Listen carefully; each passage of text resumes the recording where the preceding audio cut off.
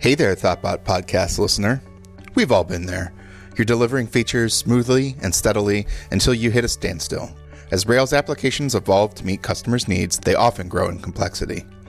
Even teams with the highest standards in code quality can face challenges, and a fresh perspective can shed light on development, performance, and process bottlenecks.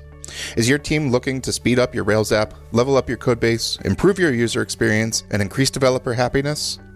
From addressing churn to identifying slow SQL queries, to testing and refactoring problematic code, join a panel of our experts as they share our tooling, preparation, and key areas of focus when auditing a Rails application, and our latest free online workshop, How to Supercharge Your Rails Application with a Code Audit. Head on over to tbot.io/workshop to learn more, submit your questions, and enroll. That address again is tbot.io/workshop. See you there. Giant robots smashing into other giant robots. This is the Giant Robots Smashing into Other Giant Robots podcast, where we explore the design, development, and business of great products. I'm your host, Lindsay Christensen. And I'm your other host, Chad Pytel. And today we're going to talk about product roadmaps. Product roadmaps! Whoa. This is a topic I feel like recently I've seen some thought pieces that product roadmaps are dead. So I'm curious if you think product roadmaps are dead. No, I don't think that they're dead, but I want to make the distinction too. I've never believed in a public product roadmap because I think that sets you up for just disappointing everyone involved, your customers, yourselves. And I think that there's a balance to be struck there. But saying that product roadmaps don't have a place is like saying that, to me, in my mind, is like saying having plans doesn't have a place. And that just doesn't ring true to me. I think you should plan out what you're going to be working on. But I'm sure we'll get more into it. I also believe things about not having big backlogs and not doing too much planning and that kind of thing. So it depends on what you mean by a product roadmap. Well, yeah, I think therein lies the issue, right? Right. You can do it well, and you can also run it into the ground. Right. But you mentioned having it public and that being a bad idea. And I think at the core of product roadmaps is communication and alignment and getting all of your stakeholders on the same page about what you're building and why. So to me, I would think those stakeholders are the leadership team of the company. If this is a product company and the product's the main business driver, the leadership of the company, the product team, of course, and engineering, sales and marketing as well. Am I missing others? Clients, customers? Right, customers. How do you feel about it? Does that count as the externally facing, do not reveal? Oh, yeah, it does for me. So we've all seen the companies that sort of say that they're going to do something. And then in a best case scenario, that becomes a deadline, which was arbitrarily made in the first place, that everyone is stressing out over, that sales is potentially making promises to that are either going to need to be broken or are going to need to be super stressed over. And then in a worst case scenario, you end up not delivering on that roadmap as you essentially promised, and you actually end up with disappointed customers. So you would recommend no telling the customers about future features? I think there's a balance to be struck there. So certainly, if you know that you're working on something now, actively working on something, and a customer were to ask you about that thing directly, I might say, yeah, we're working on that now and we're excited about getting it out to you. But I have only ever been a part of, when a team is saying Q3 of next year, 6 months, 9 months down the road, this specific feature is going to make it to customers. That's a real recipe, in my experience, a real recipe for lots of people being either really disappointed in that not happening or really working unsustainably in order to hit that in the first place. It's really hard to plan software that far in advance.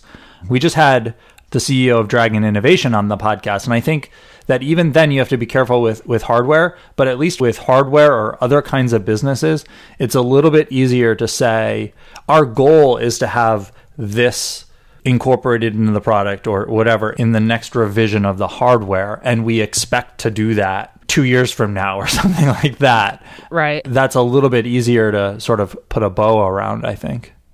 Yeah, I was a part of a software company that got acquired by a hardware company, and all of a sudden we were kind of wrapped into these 5 to 10 year kind of product roadmaps that were, blowing all of our minds, and a very different fit than how we were used to working. Yeah. It's worth noting that there are some companies that essentially they go so far as to like publish a Trello board of their roadmap. But even then, they're not necessarily making hard promises. And if you're committed to being transparent and publishing some sort of roadmap to the public, the ways that I've seen it done best are sort of working in themes. So you say like, 2 quarters from now, our focus is going to be on, I don't know, reporting or something like that. Because you're not making specific promises. You're just establishing a theme of what your focus is going to be on for that time. But you can still you can get yourself into a position where customers are putting all their hopes and dreams on what that's going to look like. And maybe your support staff or salespeople or whatever start to make promises about what's going to be delivered in that time. And then again, a bunch of people end up disappointed. Yeah, I've also seen what I think to be the most successful roadmaps be based around themes. And I think, again, going back to the fact that it's also, in addition to actually delivering product and delivering good product, it's helping align your internal team around like what you're doing. So to rally, your whole team or your whole company around reporting is the next big thing that we're working on.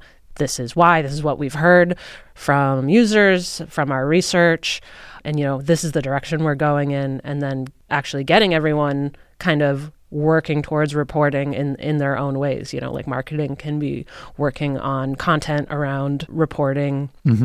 Hopefully sales is seeding the idea, maybe not promising, around reporting as well.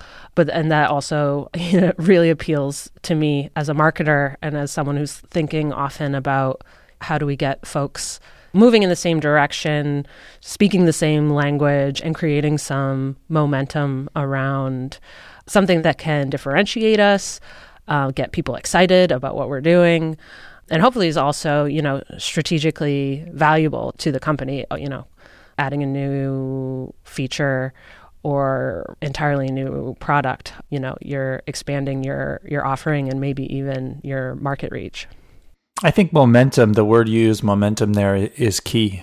If you're feeling the need to plan things out or to gain a sense of clarity on your team about what's going to be done and what's important, and you need to do a long-term roadmap in order to do that, that to me does point to, it's sort of it's a smell. It's what we do when there's like a code problem. We say it's a code smell. Like it points to like, if you had a team that was continually delivering value to your customers, to your users, and that you had a team where when sales or marketing or someone learns something about what will be valuable to customers and it's validated that it's valuable and it gets put into the design and development process and it comes out relatively soon, people don't feel the need for a product roadmap as much because they have high confidence that user needs are going to be met in a tight feedback cycle,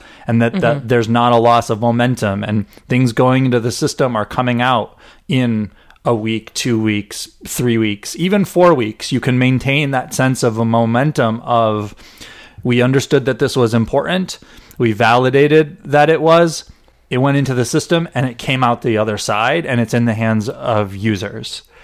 It's only when that starts to break down that stakeholders start to say, we need to plan, we need a roadmap, because they lack the confidence that putting things into the system they're going to see them come out the other side in a way that maintains momentum. Does that depend on the size of the company? Well, ideally, even companies of large size are able to do that. But we all know that that's difficult, right? It may be that most companies just can't do that. And when that's the case, you have that breakdown, you have that lack of confidence, you have a system where you aren't putting things in and quickly seeing them come out the other side. And so that's where something like a product roadmap, you start to say, we need that in place. And I think that that's why it often happens as teams get bigger, as companies get more complex.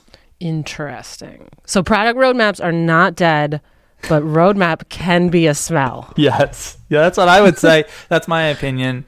So now to get back to who owns the product roadmap. If your customers don't own... who owns that smell? If your customers aren't the ones driving what's on the roadmap, then something is fundamentally broken. So like at the end of the day, the real owners of the product roadmap, even though they probably shouldn't see it, are the users, the customers. But I don't think that's the question you were asking, like who decides what's on the roadmap. It's got to be the people who are closest to hearing customers and who have the vision for what the product is supposed to be. So that will often be company leadership, the CEO, the chief product officer, something like that, combined with people who are talking with customers. So in the opposite end of the spectrum, when it's a big company and maybe it's a little bit harder to operate without the roadmap. If you're a really small and young company, let's say, and you already have a roadmap, is that too much? Well, this is a podcast, so we can have opinions. Gross opinion, high level position. Yeah, you should probably not have that roadmap. Now, the devil is in the details, right? Like, what is the roadmap? Or is it high level themes? Is it, I'm building this idea and I'm a visionary about what this product is going to be. And we've done an initial version, a minimum viable product, and we have a vision for where we're going over the next year or two. There's a way to do that, which doesn't then like convert into this rigid product roadmap. And I think that that's what people who say like product roadmaps are dead and you shouldn't be doing them, whatever, that's what they're pushing against. That really rigid sort of expectation setting system where promises get made and then broken. Right. And promising especially deadlines far out into the future. Yeah. And they also understand or believe that if you have a product roadmap, it potentially puts you in a position where you stop listening to customers because you say, in 6 months, this is the thing that we're going to be working on. And then you get there and you just work on it and you deliver it without having learned along the way that the next most important thing might be something completely different. And so that's another risk with product roadmaps is you start working to the roadmap instead of start working to what your users are telling you. So at that company, I'm not surprised to hear that it was, 5-year, 10-year thing. Was it really concrete or was it more sort of vision stuff? It was very concrete, I would say. And it's interesting because a lot of it was around trying to be first to market with like cutting edge technologies. And on the hardware side, there was also like R&D and like multiple scientific teams working on specific things. And actually, to get more concrete, I think I can share without giving specifics, it was 3D printing. And there's like an arms race in 3D printing to be able to print with new materials. So there's like multiple teams working on trying to figure out how to print with new materials. And then we had these really long-term product roadmaps that were like, by this year, we're going to have, gone to market with it and using that as a way to stay ahead of the competition, basically. Yeah, I mean, I can imagine that from a business perspective, you're looking at that situation and you say, and this is true both in science and in software, but it's from a business perspective, it's saying, if we don't have this deadline in place, then we have a research project that's just going to go on and on. Like, we need this timeline, this deadline to hold everyone accountable to what a goal is and to make sure that we're bringing new products to market in that time frame. And then the scientists are probably saying, like, we have no idea. Like, it's completely arbitrary. You know, we think that we could do this, but what happens when we don't? Like, what happens when we don't have something? You know, a lot of times I make an analogy between science and even software development and like art, because it is a creative process. It's all in our heads, and we're just coming up with it. You can say, I need to have the book, or I need to have this painting finished by this time. But it's very difficult to then ensure that that is actually going to happen at the creative level of saying, like, I'm proud of this work, or, you know, it's good. It's hard to do that in any endeavor. Yeah. And I think there was an element too of either we will figure it out or we will acquire whoever figures it out. So, and then there's a separate team that's off trying to suss out who's figuring it out and how much, you know, what are they willing to be bought for? Yeah. And, you know, maybe from a business perspective, a lot of that makes sense. And you have to balance all of those things in order to try to be successful from business perspective. Yeah, it's interesting on the hardware side too, especially as you do get like closer to actually launching. You know, it can be very waterfall-esque working towards launch, because there are so many dependencies in order to get the thing built and shipped and launched on time. I found a Quora thread about companies that have made their roadmap public. Did any do it successfully? I've only seen like nightmare stories, you know, like, let this be a lesson. Here's a company that made their roadmap public, and, you know, within weeks they were disappointing people. And right. Part of the benefit of not having a roadmap, that people say, is that it allows not only the flexibility for what you're going to do to change based on what you learn, but the other is it offers you the opportunity to surprise and delight your customers. And it allows you not to say, this thing is 6 months away, but to say, here it is now. And one of the best examples of that I think we're all familiar with is Apple. Like, Apple doesn't typically pre-announce products that far in advance. And, you know, that they're even a hardware company. They're clearly working on things years in the making, but they don't talk about them publicly until it's like, you can order this today, or you can order this on Wednesday. And the excitement and momentum that Apple builds around that, sort of like the Charlie and the Chocolate Factory, Willy Wonka kind of, you know, secretive thing, is super exciting to customers, and they're super successful doing it. And, you know, last year we had actually, it was, I guess, 2 years ago that the saga started, when Apple unusually announced AirPower, which is a charging mat that could charge both your phone and your watch and everything all at the same time. They announced that far in advance, and then it actually ended up never shipping, and they eventually canceled the product. And they had to do all of that publicly, which is very, very different for Apple. I imagine that there are tons of products that Apple thinks that they're going to eventually release, and they don't work out, and they have to kill the projects. And all of that happens behind closed doors. So we don't know of anyone who does it successfully. Was Quora say? Quora doesn't know. A lot of the companies, they're not even in business anymore. Well, there you go. Okay, Buffer apparently has a Buffer transparent product roadmap. And I guess if there's any company that does transparency pretty well that I could point to, it would be Buffer. So we can link to that in the show notes. You know, how does this board work? We've made this to give you a clear view into what we're working on, what we're about to work on. It's a Trello board. And what we're thinking about working on. We hope you enjoy the peek behind the scenes. They have 4 lanes: potential, next up, in progress, and done.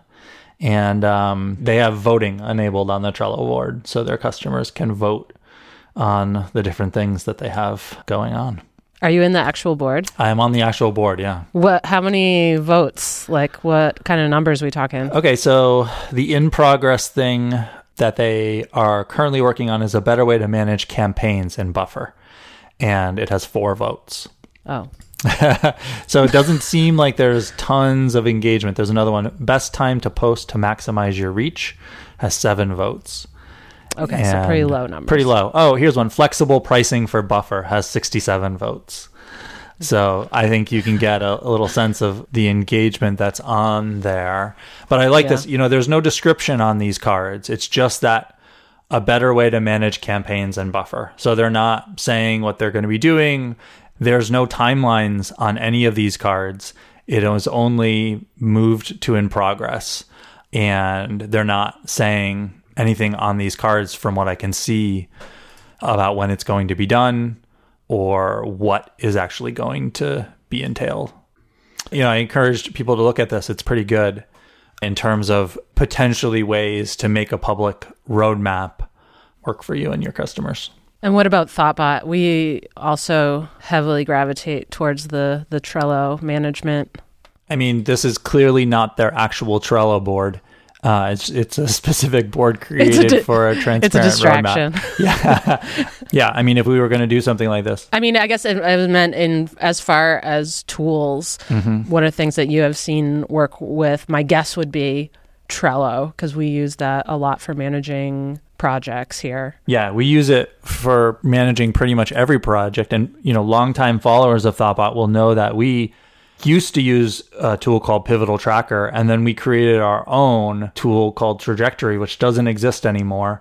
But the big thing about that was it was really meant to address the flow between sort of coming up with ideas and the design thinking that goes into evolving a product idea and then breaking it down into stories and doing the stories from there.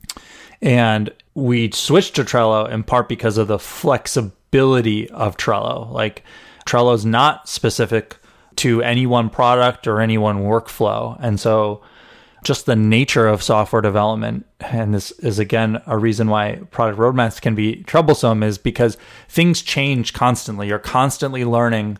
You should be meeting on a regular feedback cycle of not only how is our product working for people and what should we do differently, but how is our process of developing that product working and what should we be doing differently. That's one of the great things about Trello, is that because it's so flexible, you can say like, yeah, we're having this problem with our process, let's change it. And you can usually find a way to embrace that flexibility in Trello. And how do you know that your product roadmap's on the right track? Or, what are some smells that you're going in the wrong direction? We talk about customers being happy. What does that actually mean? And what does that look like? So if the things that are going into what you're doing on your product are coming from users, and then they're going back to them and they're receiving usage, that's a really good sign. A lot of teams look at and measure cycle time. So the total time for something that goes into the process to come out the other side and get in the hands of users. And a lot of teams, really high functioning teams, will be working to make that as short as possible. And one of the reasons why is because that gives a sense to your customers that your product is continually moving forward in a way that comes from their needs. And that's a really good place to be in. That makes sense. Do you use any products where you feel like they've got that flow working really well? As far as asking for feedback and then incorporating it into the product? Yeah, or even just that you use the product and you're maybe not even giving them feedback directly, but you sort of like have a vague sense of how your need might not be met, and they're releasing features on a semi-regular basis where you say like, I didn't even realize I needed that, but now that I have it, it makes me happy. Or, boy, that really solved this problem that I was facing. I think the one that comes to mind immediately is Slack, actually. I feel like their product releases often speak to something I was feeling. Mm-hmm. Like, I think especially they seem attuned to the fact that it can create a lot of noise. Mm-hmm. And so providing or increasing the different ways that you can kind of personalize your own experience so that you can, mute things or have certain kinds of notifications or, be able to set hours that you're away and unavailable. Those releases, I think, feel especially personal when I see those come through. I think you're right. Slack is one where that would be the case. And it's worth noting that Slack does publish a roadmap, and they've been doing it for a couple of years. Particularly, it seems like from the outside, a big part of what drove that and what's in their marketing around it is better setting expectations with their enterprise customers and that sort of thing, rather than necessarily like not meeting the needs of actual users. They also seem especially responsive and helpful out in the world too. Like, I've seen multiple instances of folks I know tweeting about, something that a bug or something in Slack, and very quickly the Slack account is like responding with how to fix it or, notifying that it's been logged and they'll be following up kind of thing. Yeah. So I'm looking at the Slack one a little bit more, and it seems like the roadmap is centered primarily around what they call the platform roadmap. So it's more like APIs and system level things that they're going to be focusing on or adding rather than user facing features. So it's more serving the needs of people who are building on top of the Slack platform versus saying that their product is going to have a specific feature at this time that's user facing. That's interesting. Which makes sense because people building on top of the Slack platform who are really dependent for their business needs on the Slack platform are going to have high expectations for knowing what's coming and knowing that their needs are being addressed at some point in the future. Yeah, and on the enterprise side, as they're getting more enterprise customers, I imagine that could come into play as well, where enterprise companies are going to have, some dependencies or requirements that, maybe the Slack team hasn't had to deal with before, which could be integrations. It could be certain kinds of security measures, which if, they're definitely working on those or like creating the necessary partnerships, it can also make sense to say, we have in our sites this integration or this security measure coming, by the end of the year kind of thing. Yeah.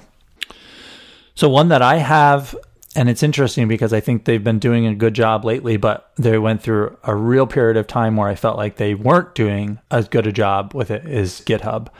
So GitHub lately has done a much better job of, for me as a developer, as a user of GitHub every day, delivering features where it's like, yeah, either this is awesome and it fills a need that I was, or a pain that I was really having, or I didn't even realize that I was going to need this feature. And now that it's here, I can't imagine it being any different.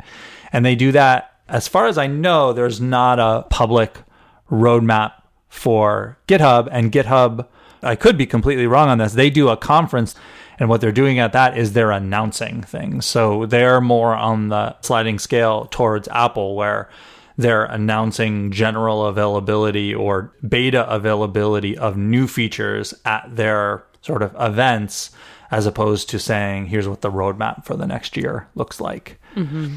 Which does create, a forcing function of yes, having things ready enough, maybe not launchable, but ready enough that you can at least talk about it and talk about the timeline. Yeah, and we had the product manager of the payments that GitHub announced on a previous episode.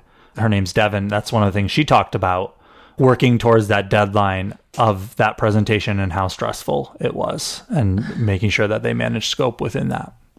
So do you think GitHub has been doing a better job since they were acquired?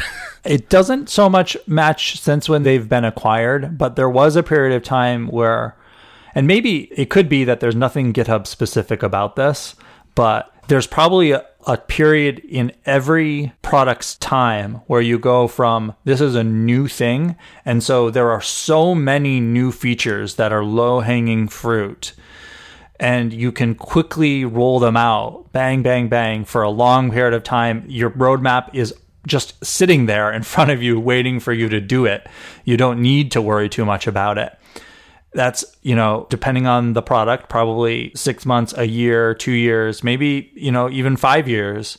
But then you're going to work your way through that list. And the things that you do next, particularly if you sort of reach a growth stage, which means that your core customers may be different than your original core customers, where you can enter a lull. And you need to take some time to figure out what the next phase of your product looks like. Mm-hmm. It's possible that it happened with GitHub. I tend to think that it's more that internally GitHub had real challenges and was really, we know it had some issues with sexual harassment and workplace issues like that. I think that really got in the way of GitHub functioning well.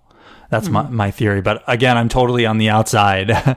But I do know that they went through some significant restructuring and addressing a lot of those issues and creating what is hopefully a more inclusive workplace where people can do their best work, and then good work started to come out again.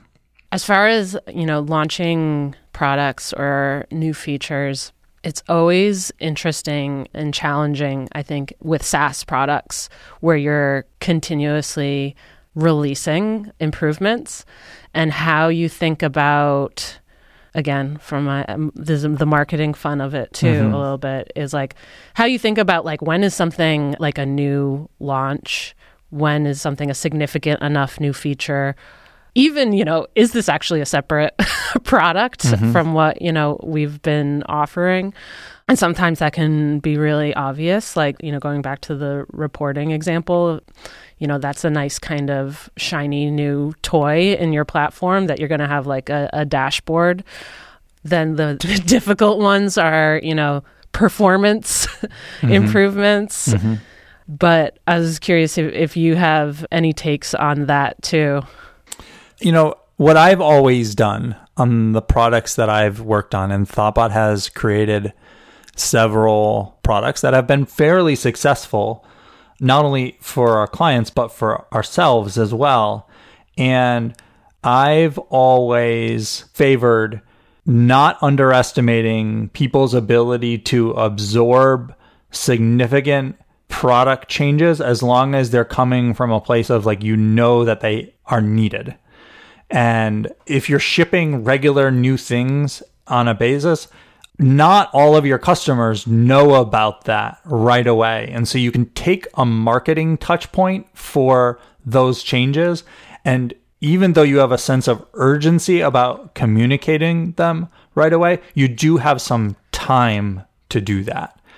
I think I said earlier when I was starting out, I said underestimate people. What I think I meant was overestimate. Like, we as people very close to the product assume that the minute we deploy a new feature or a change, that everyone in the world is going to know about it. And that's just not the reality of what it's going to be. So rolling out new features, you have to communicate them to the people who are touching them and who are hitting them. But there's almost multiple layers of marketing and communication for any new feature that's going out. Communicating with immediate customers that are touching a new feature, and then making sure that everything that's going out is flowing through marketing and is coordinated with marketing around what those touch points are going to be. And a general guideline that I've always used is at least once a month, there should be a major roundup or communication about a significant change that has been made. And I've always felt really good about the products that I was working on if we were in that cycle. Like, we're continually delivering new things, but then on a monthly basis, there's at least one new either individually significant thing that we can talk about, or absent of that, doing a roundup of a theme of changes, or just here are 3 major improvements we've made in the last month. Yeah, I totally agree. It's great to have those opportunities to engage with customers and keep them invested in the product and and looking forward to those regular updates as well. Right. So when we think back to Trello boards or roadmaps and that kind of thing, like, I don't think marketing should be after that fact. Marketing shouldn't be saying like, what was just released? Can we know? And then responding to it. Marketing should have insight into what's in the backlog, what's the next things that are going into production, what are the things we're planning now, and they should be contributing to that process. Because in a lot of companies, marketing is going to be on the front lines of interacting with customers. So you're going to hear things and you're going to see things, and that should contribute to the process. Right. Ideally, the marketing team is also customer facing and providing those insights as well, and tapped into what folks are having challenges with or looking forward to, or as well as, what else they have their eye on that, others are offering or trying out that are your competition. Right. So that's the cadence that when I'm in charge of a product, I've tried to achieve. It's easier to do in the early days of a product when, like I was saying, sort of, you don't even need there's so much low-hanging fruit and everything is valuable and the priorities are relatively clear. It's harder to maintain that pace far into your product's future, not only because what you're doing is less clear and maybe less valuable to all of your customers, but also, that daily, weekly, monthly pace can be difficult to keep up indefinitely, just from a sustainability standpoint. Yeah, I feel like sometimes I even see products incorporating content in those later stages as ways to keep folks engaged and updated and have that be a feature of the product, whether it's community-based or the company itself actually producing new content and incorporating that into the product. Yeah, so a really good example of that is, we've had a lot of good people on the podcast, is the folks at Wistia, which is a local company to Boston, and they're continually evolving what their product is offering, and they're launching new features, they're doing new things, but a big part of what you see publicly from them is also new content that helps people be better creators. So they're a good example that comes to mind of a company that does that pretty well. So we're going to be talking to 3 other startups of different stages in different industries about how they approach their product roadmaps. Any sense for like what might be consistent versus what is different? I imagine you also have insight from jumping into seeing like a ton of client projects. Are certain areas of product roadmap more consistent than others? I suspect what we're going to hear from the early stage companies is they're probably either going to say, we have no idea, we're just flying by the seat of our pants. But actually, I think it wouldn't be surprising to me if there's just so much low-hanging fruit in front of us that gives them a sense of clear product roadmap. And they say, yeah, we do have a sense of what we're going to be doing next week and the week after, but they're going to not be so worried about what 6 months from now looks like. And I think a common trend of later stage companies, I wouldn't be surprised to hear that they're very focused on partnerships and external relationships in a way that early companies aren't. And that is one of the factors which we haven't really touched on, is like anytime you start involving external people, the same way with Slack, is like people who are depending on you for their own business needs outside of your users creates more pressure for you to set expectations with them and to introduce a roadmap. So companies that are really focused on that, who have channels and partnerships and that kind of thing, are going to have more desire or pressure to introduce some form of roadmap. Yeah, and in a way, that's the later stage companies' low-hanging fruit when, you bring in a partner or you make an acquisition and immediately kind of fill a need that you've identified or an opportunity that you've identified, instead of taking your existing team to build it or hire a team or work with someone like a Thoughtbot. Yeah, and it could be that is totally the right thing, because if you give everybody the benefit of the doubt and you say this product has been well managed, that it has been user-centric to meet the needs of the users, then you're going to get that cycle. In the early days, we know what we should be doing, and our users are telling us, and we've got a lot of things to introduce into the product to fully meet the needs of those customers. And you're going to do that, and it's going to serve you for a really long time for delivering new things to them. But at some point, again, given the benefit of the doubt, assuming you've done that and things have gone well, there is a point at which you say, we've delivered all of that, and we have a product which is meeting the needs of our users. It's fulfilling the job to be done of those users.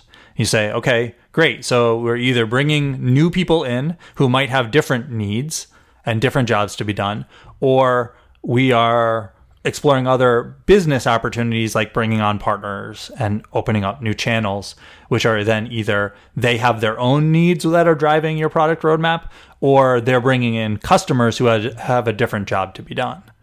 And honestly, it's an easy way for early stage companies too to add a partner and gain access to their audience.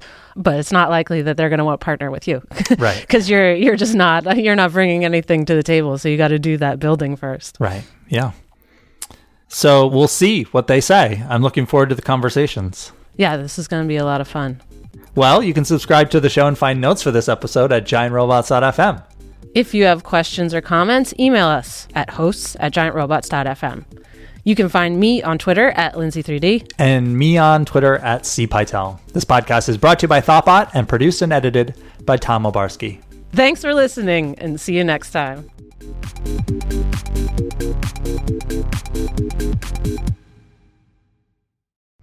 This podcast was brought to you by Thoughtbot.